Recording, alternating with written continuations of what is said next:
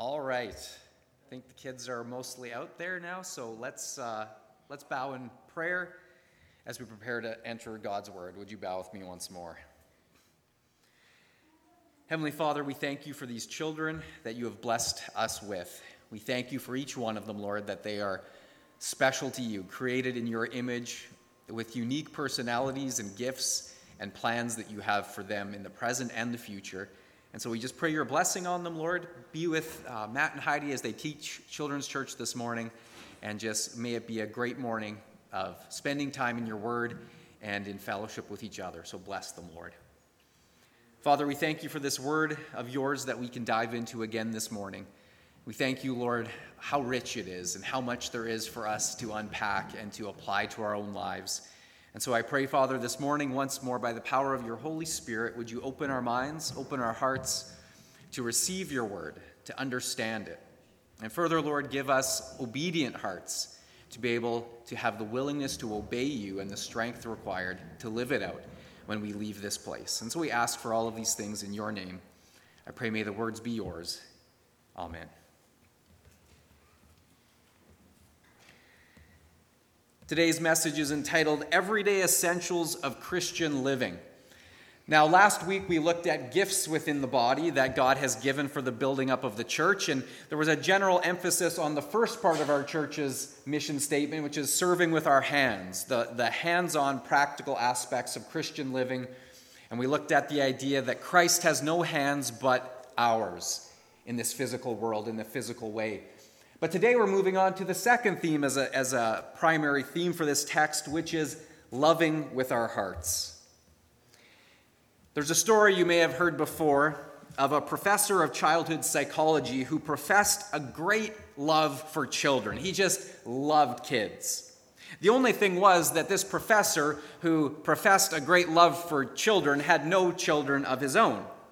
And so whenever he saw a parent with actual children of their own, scolding their children for something wrong they had done or for misbehaving, he would go up and say to them, "You should love your child, not punish him." So, one hot summer day, the professor was repairing his concrete driveway. Finally, after several hours of hard work, he finished patching up the cement. He laid down his trowel. He wiped the perspiration from his forehead, and he started towards the house. Well, just then, out of the corner of his eye, he saw a mischievous little neighbor boy sneaking over and just about to put his foot right in the fresh concrete to leave a fresh footprint there. Well, infuriated at the boldness of this boy who would mess up his fresh, brand new concrete, he turns around, he rushes back, he grabs the boy, he bends him over his knee, and he's about to give him a good paddling. Well, just then, a neighbor happened to be looking out the window and called out, "Watch it, Professor. Don't you remember? You must love the boy, not punish him." Well, at this, the professor yelled back indignantly, "I do love him in the abstract, just not in the concrete." Now, some of you might have to think about that a second longer, and we know you'll get it when you laugh, so loves him in the abstract, just not in the concrete. Well, in today's text, in Romans 12, verses 9 to 13, Paul takes the very complex doctrines that we have been through in the preceding 11 chapters.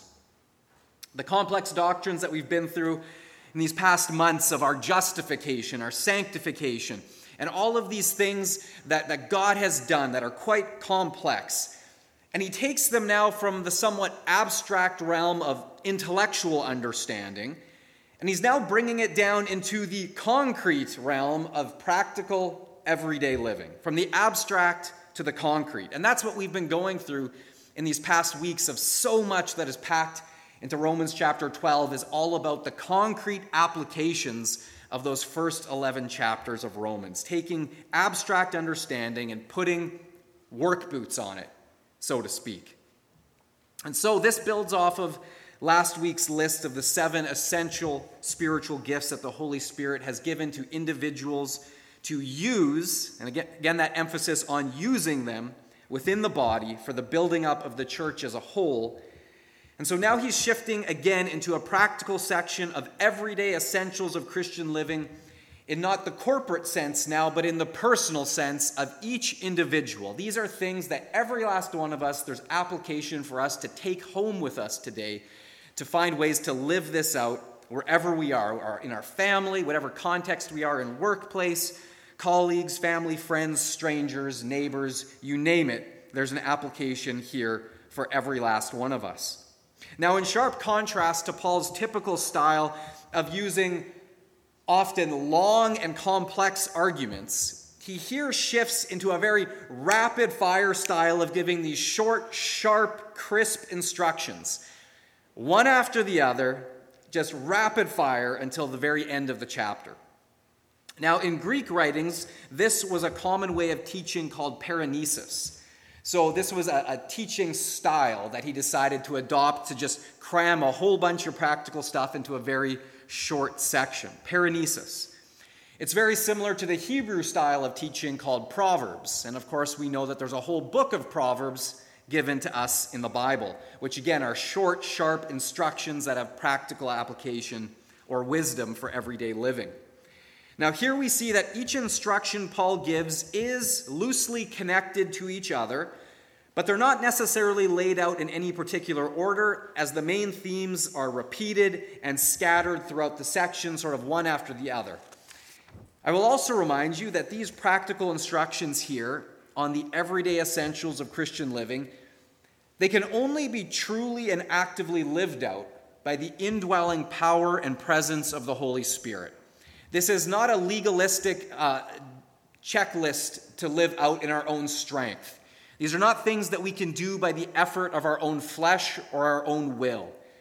These things can only be truly lived out in the context of what we've been learning about, the indwelling power of the Holy Spirit, who, as we yield to him, as we keep in step with him, it is then that we are able to live out these things in practical ways as the Spirit empowers and guides us to do so. So we must remember that we are dependent on God to implement these things.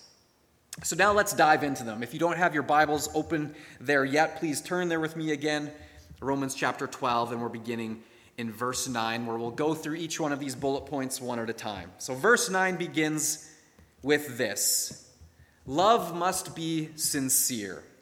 Love must be sincere. And so our first point for this morning's text is simple. We love by being sincere. We love by being sincere. So we have it up here on our church mission statement, loving with our hearts. So by this we could say, yes, sincerely loving with our hearts. But then we must ask the question, what does sincere love look like? What does it look like? Well, sometimes when we ask a question like that, it can be helpful for us to understand by first looking at its exact opposite.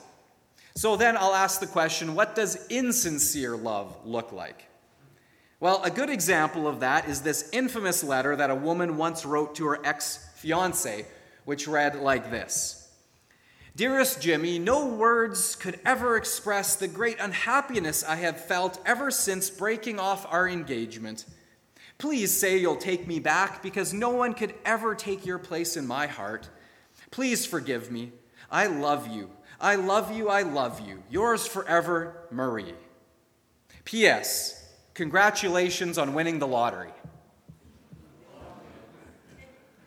Now, apart from the P.S., you might just take it at face value and say, well, yes, this is sincerely expressed love. But once we know that this letter has been written by an ex-fiancé only after he has won the lottery, well, then we ask the question, I think rightly, how sincere does this sudden profession of love actually sound? Sounds about as phony as a $3 bill, right? It's on that level. So there is an obvious example of what insincere love looks like. And so clearly we know we should not be like that. But what about when insincere love's not quite so obvious? Well, interestingly enough, the word sincere, our English word for it, comes from two Latin words combined. So the two Latin words are sine, S-I-N-E, sine, and cere, C-E-R-E. So sine and cere combined together to make our word sincere. Now, sine and cere, literally put together in the Latin, means no wax.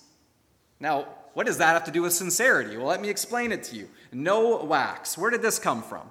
Well, it came from, in ancient times, potters, who would be the ones making clay pots, or ceramics, or whatever, but potters, they would sometimes take wax and use it to fill in the gaps or cracks in broken or cracked pottery. So you see, when they were crafting something, and then there's the heating process to make it hard, sometimes cracks would appear, making it essentially useless. But rather than throwing that work away and gaining no money for it, they would use wax to fill in those cracks.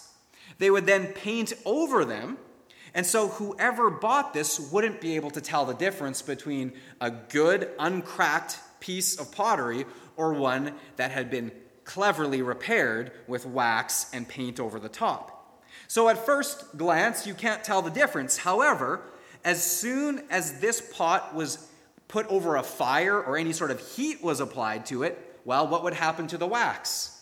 It would melt. And very quickly, the paint covering it would crack, and yes, the pot would start to leak. And so then, honest pottery makers would have to try to separate themselves or distance themselves from this practice by declaring to customers at the outset when they sold it to them that this pottery was sincere, no wax. It was pure. It was real. So likewise, our love must not have cracks in it. It must be sincere, no wax, not an impure, dishonest love where we fill it in with wax to cover it up cleverly. Instead, we must have sincere love. And the only sure test of whether or not your love or mine is truly sincere, like the clay pot, is that it must be applied to the fire. Up until a time of testing, of fire, of trial, it's pretty easy to just say, well, yeah, my love's sincere, of course it is. But how does it respond when adversity is applied? Because you see, while loving God or loving others, of course, it's relatively easy when times are good, when there's no heat. When circumstances are rosy, the road is smooth. Continuing to love, however, becomes another thing entirely when times are bad, when circumstances are dark and the road gets rough. When the heat gets ratcheted up, that is the test of whether or not love is truly sincere. And so just as certainly as the heat revealed whether or not the pottery was sincere, so too is the heat of trials and adversity, which reveals whether or not our love for God first and then our love for others is truly sincere as well. So then I ask the question again, what then does sincere love look like? Well, first off, it looks like the cross of Jesus Christ. We have it up here as a constant reminder. Sometimes we take it for granted because it's always before us, but we need to look at it again. Sincere love looks like the cross of Jesus Christ. You see, the Greek word that Paul used here for love, in this exact passage where he says, love must be sincere, that word for love is the Greek word agape.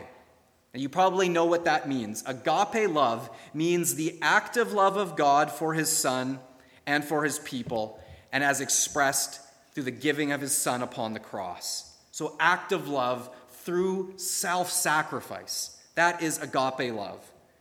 And so here we see that Paul is not talking about some lesser form of love when he says it must be sincere. He's talking about agape love, not passive, but active.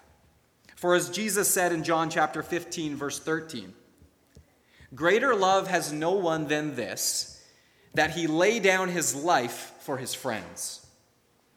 Jesus said that is the highest form of love. It's not a passive expression of love. I love you, my friend. It is the willingness to lay down your life for your friend and then to actually go through with it. In response to this great truth, the Apostle Paul wrote back in Romans 5 and verses 7 to 8, a passage we looked at some time ago. There, the Apostle Paul wrote this: very rarely will anyone die for a righteous man, though for a good man someone might possibly dare to die. But God demonstrates his own love for us in this: while we were yet sinners, Christ died for us. So you see, Jesus did not love us from afar. He did not love us only when it was easy. Instead, he embodied the highest possible form of agape love, that when the fire of adversity was at its maximum intensity, rather than giving up on us, rather than stepping away, remaining distant, Jesus stepped up. Jesus stepped up to the cross. And while we were even still his enemies, he laid down his life for us so that we could become his friends. Isn't that incredible? We were enemies, and he still laid down his life for us so that, forgiven, redeemed, we could become his friends and brothers and sisters and children of God. That is what sincere love looks like. So in our own relationship to God and towards each other, as we look at this, the ultimate highest standard of what it looks like, if we ever lose sight of what our love towards God and towards each other is also supposed to be and to look like, we just need to look back at the cross and be reminded once more. And so just as Christ's love towards us was proved sincere upon the cross, may our love for him and others be equally proven sincere in our hour of testing as well. And so this is the test of sincere love and what we are called to as believers. Number 2, we move on to Paul's second statement. Verse 9 continues, hate what is evil, cling to what is good. So secondly, we love by hating evil and clinging to what is good. Isn't that an interesting statement? We love by hating. Does that not sound like a contradiction? What is Paul really getting at with this? What does hate have to do with love? In fact, this word, hate, is very strong. In the Greek, it's one of the strongest words that he could possibly use. It means that you abhor and revile what is evil so strongly and with such intensity that it in fact causes you to shudder. It's this revulsion that it makes you shudder. You clench your teeth. You just can't stand it. And so like I said, at first glance, it seems odd and out of place that Paul would use this word hate in the context of just having described what sincere love looks like. But this wasn't by chance or coincidence that Paul did it this way. He was making a very pointed comment that the two are actually linked together. For you see, to have sincere love for God and to have sincere hatred for evil are two sides of the same coin. As the Bible commentator Morris writes, true love involves a deep hatred for all that is evil. The person who really loves with the deep fervor of Christian agape will have a holy hatred for every evil thing. Now, the fact is this. There is such a thing as good in this world, and there is such a thing as evil. Good and evil are realities in the world in which we abide in today. Yet today, we can look around and see that the popular philosophy of, yes, this dark world, as Paul described it, the philosophy of this dark world has so blurred the lines between good and evil, between what was once considered black and white. Those lines have become so blurred that all anyone sees anymore is varying shades of gray, degrees of gray. But in our world today, to say that, no, this is black and this is white, no, you're being intolerant. We need to look at this differently. And that is what our world, the philosophy of our world, has done with good and evil. Everything is blurred. Nothing can actually be considered concretely good or bad. To even declare in today's society that something is indeed good and that something is indeed evil is now considered intolerant and the height of bigotry. 1 John chapter 1, verse 5 tells us, however, this is the message we have heard from him and declare to you. God is light. In him there is no darkness at all. So the source of all that is good is God himself, in whom there is not even a speck of darkness, a speck of evil. And so to love God is to love all that is good. But verse 6, John continues, if we claim to have fellowship with him and yet walk in the darkness, we lie and do not live out the truth. So this means, in very blunt terms, that if we claim to love God and all that is good, and yet we continue to dabble in sin and to water down or even condone that which is evil, that which is opposite of God, then, John says, we are living a lie and the truth is not in us. Now, it is a spiritually dangerous reality. And I can't stress this enough, that this is a spiritually dangerous reality that many today who profess to love God, who profess to follow Christ, have become so intertwined with the dark culture around us and the false philosophy of our world that waters everything down to the point where there is no longer good or evil, that they have become almost numb and passive towards sin and evil. It no longer causes them to shudder or to be revolted at evil any longer. Sin doesn't shock them. They're desensitized to it to the extent that they can hardly even discern what is right or wrong anymore. And you see, the Bible tells us that God himself hates all sin. In fact, there's passages that list specific things that God hates.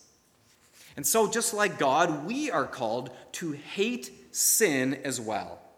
We're not to be intertwined with it to the point where we just get so used to it, it doesn't even bother us anymore. That is the exact opposite of what we are called to as believers.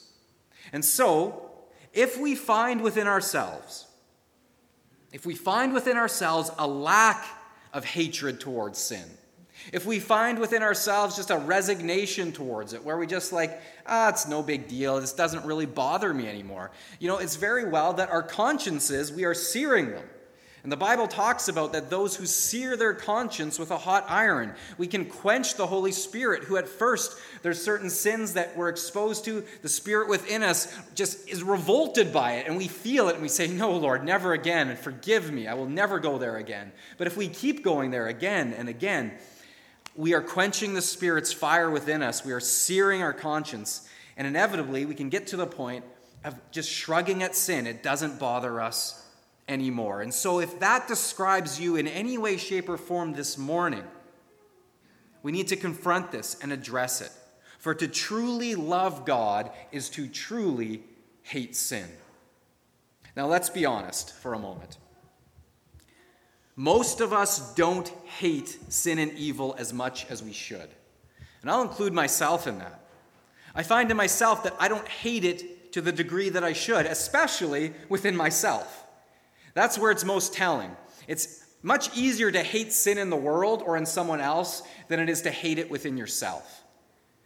But you know what? I'll tell you, there's sins that I find lurking within myself that by the Spirit's help I have come to hate. And the deeper that hatred grows, the more my desire is to stay in step with the Spirit and to not give into those temptations or to those sins. But as long as they don't really bother me, to tolerate them, to dabble with them, then it's very easy to continue to do so. And so listen, my friends, if in fact you find in yourself that sometimes you even like your sin, not just you don't hate it, you like your sin because you enjoy it, because it gives you pleasure, then listen.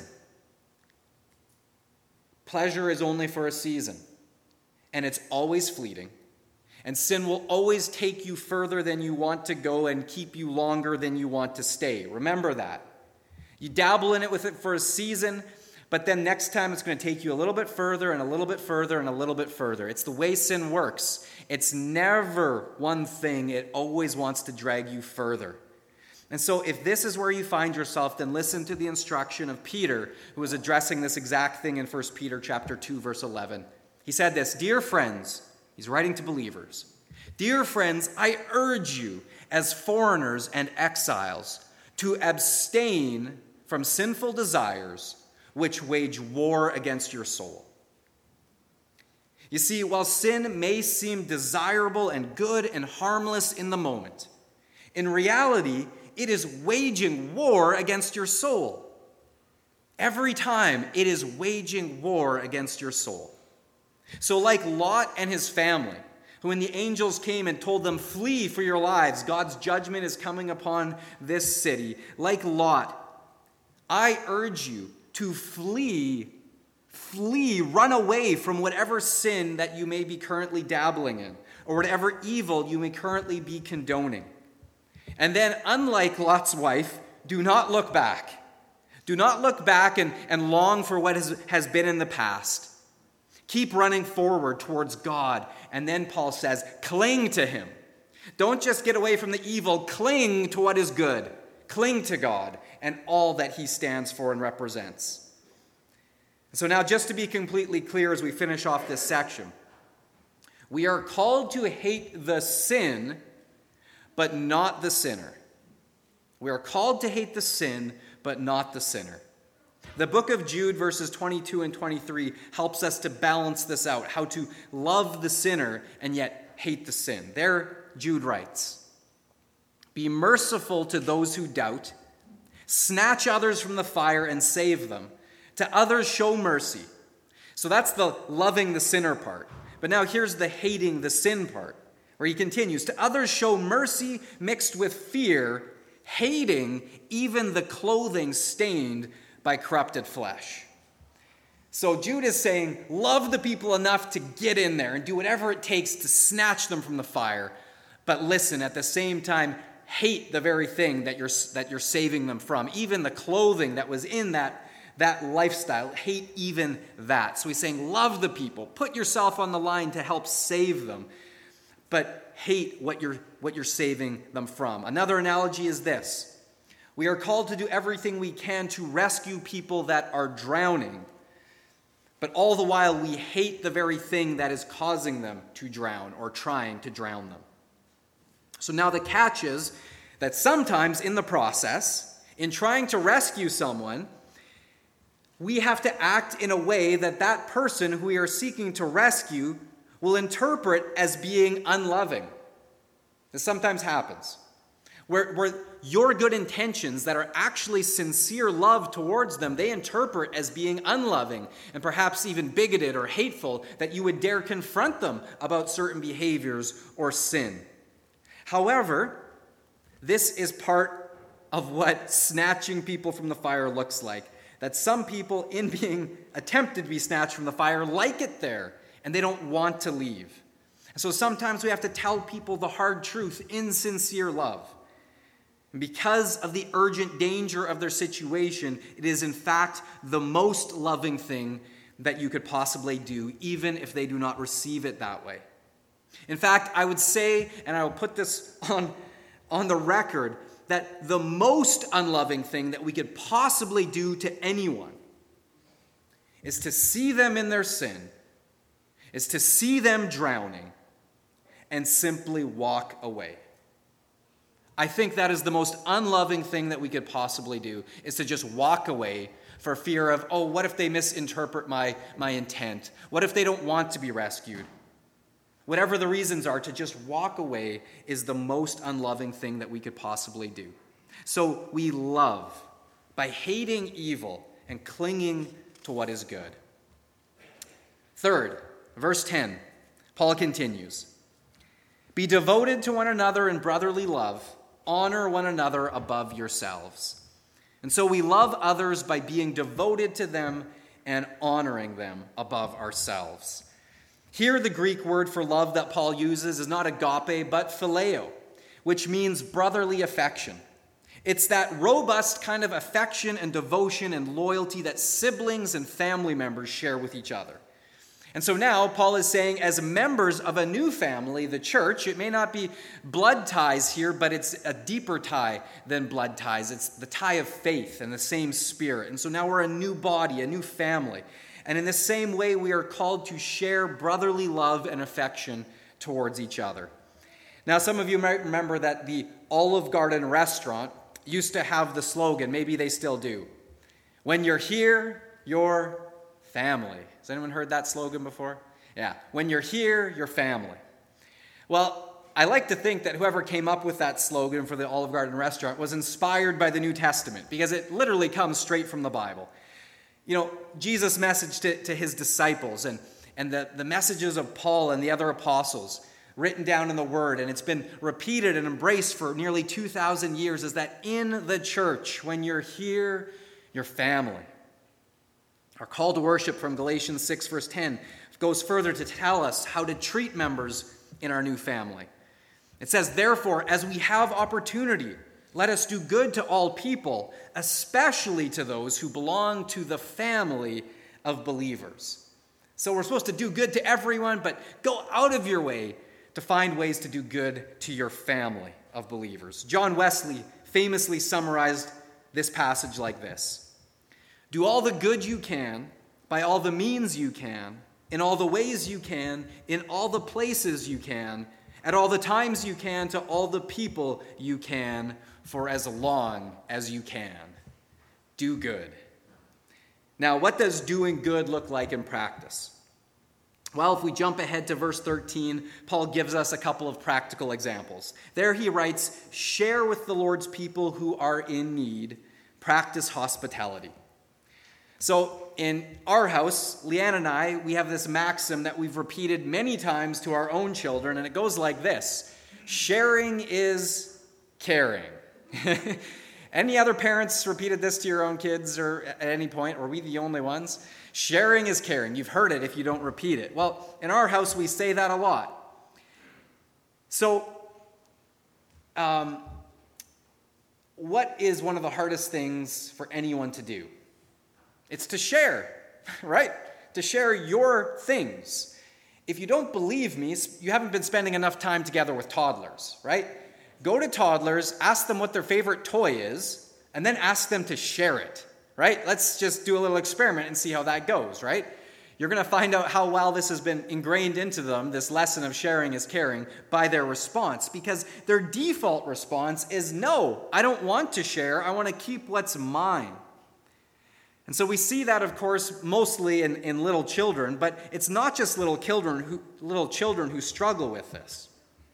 Adults struggle with it too.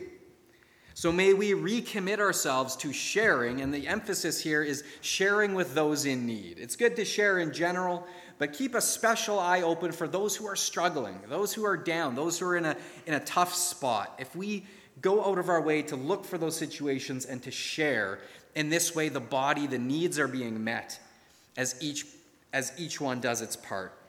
And so in this way, as we share, as we show hospitality, the family is built up and needs are met. And so now, fourthly, verse 11.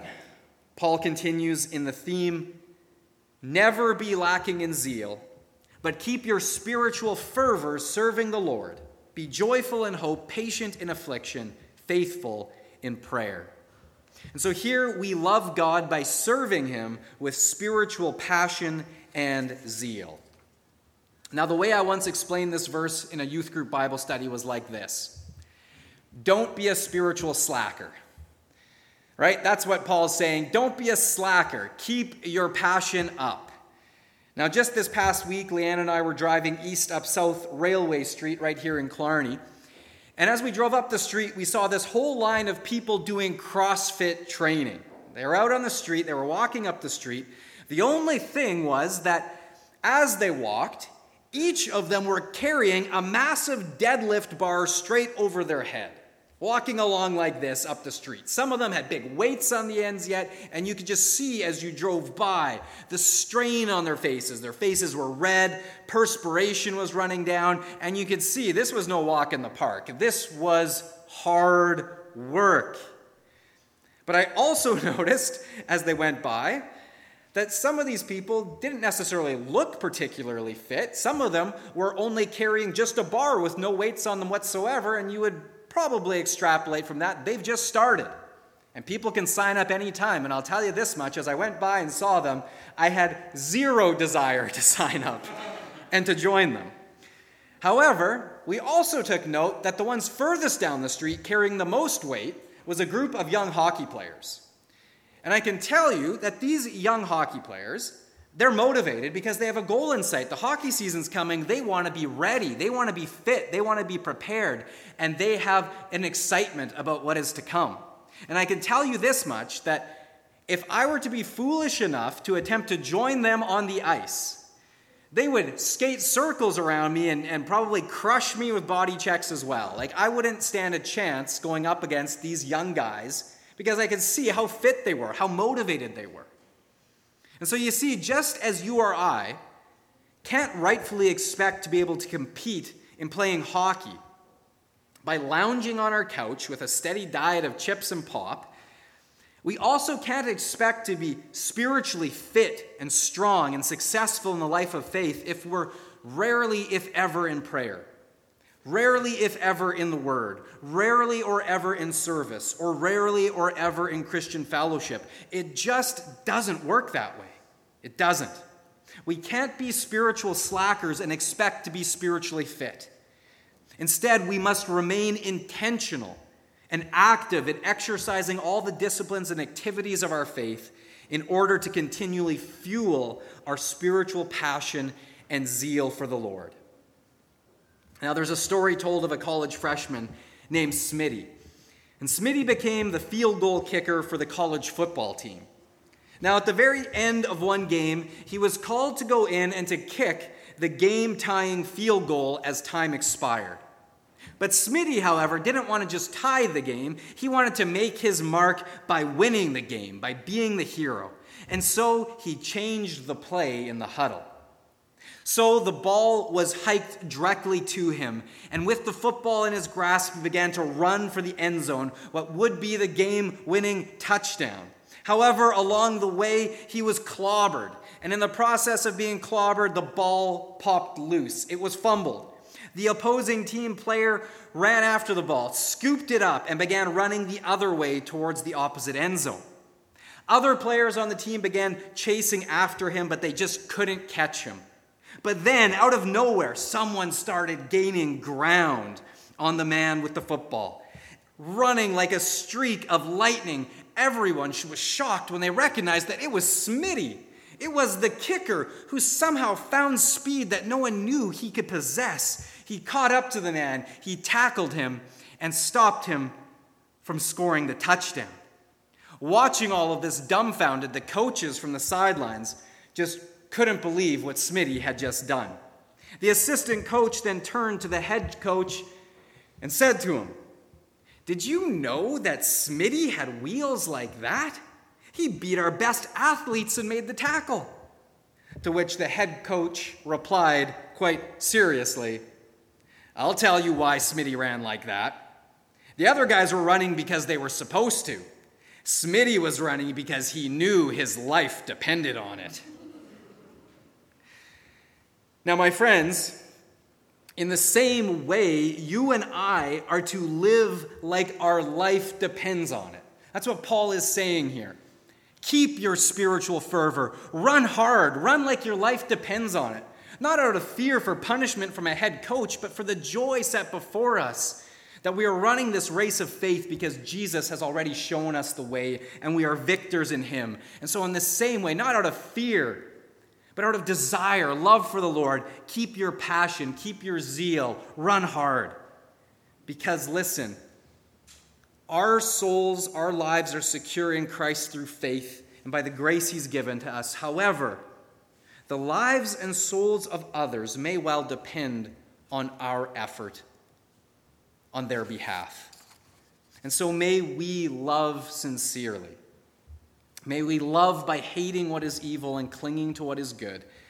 May we love by being devoted to each other in brotherly affection, honoring one another, sharing with each other and showing hospitality.